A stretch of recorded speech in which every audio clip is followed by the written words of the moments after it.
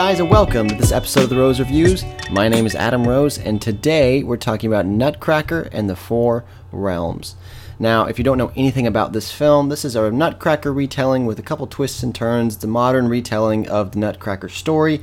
This had some major production issues. It was delayed, went over budget. We have two different directors, so this thing has just been going, and they had no public reviews or showings of this film until the day it was released for critics. So that's usually a bad sign. So pretty much Disney really was afraid of this film, knew it wasn't very good, and kind of was trying to hide it. And I'm sure it will not make its money back. It's going to be a flop for them, if anything, opening weekend tells you anything.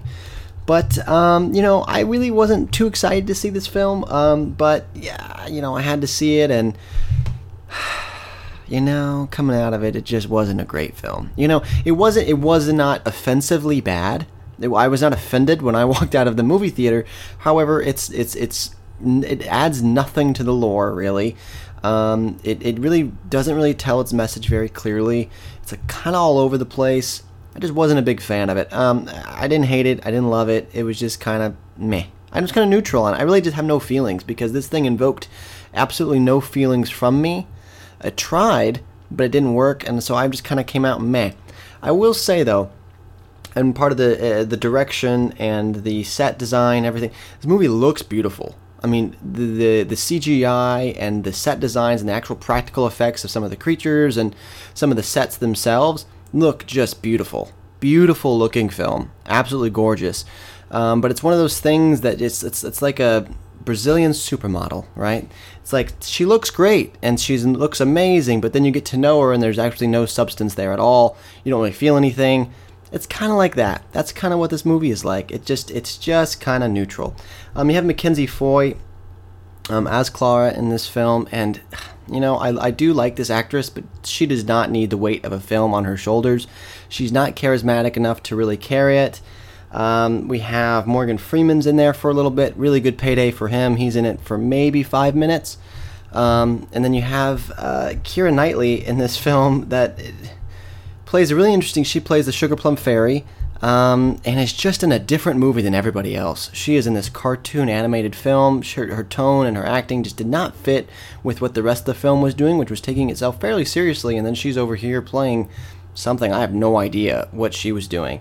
I think what happened was, hey, I'm a big-time actress, I'm going to do my own thing, and not listen to any direction that I get. I think that's probably what happened, and that kind of shows in the film. I don't really know what else to say about this movie. If you know the Nutcracker story, you probably kind of know where this is going. It does take some interesting twists and turns, for sure, but not interesting enough to hold my attention, and pretty predictable. It's also, I don't know who the audience is for this film, because there are moments of it that are quite dark. And scary, to be honest. So I don't know if it's for children, definitely not for adults.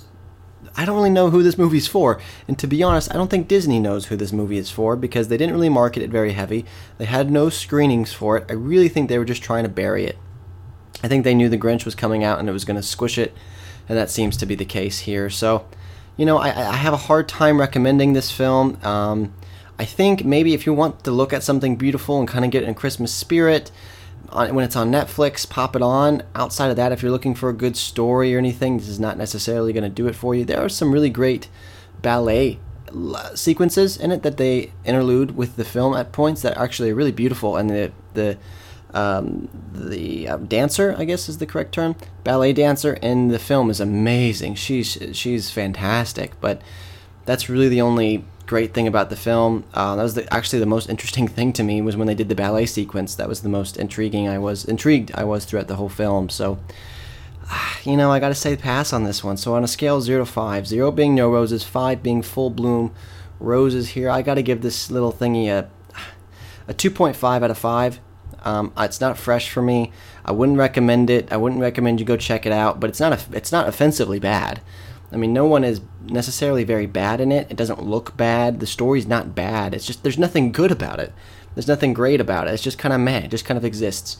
So it's a weird film for that. It doesn't really give me any emotions at all. It's a C movie. But, if you want to check it out, that's up to you. But that's just my recommendation on it. Little Christmassy movie on Netflix. Maybe so. Anyways, that's it for the Nutcracker and the Four Realms. Thank you guys so much for listening, and until next time, guys, I will see you at the movies. Bye-bye.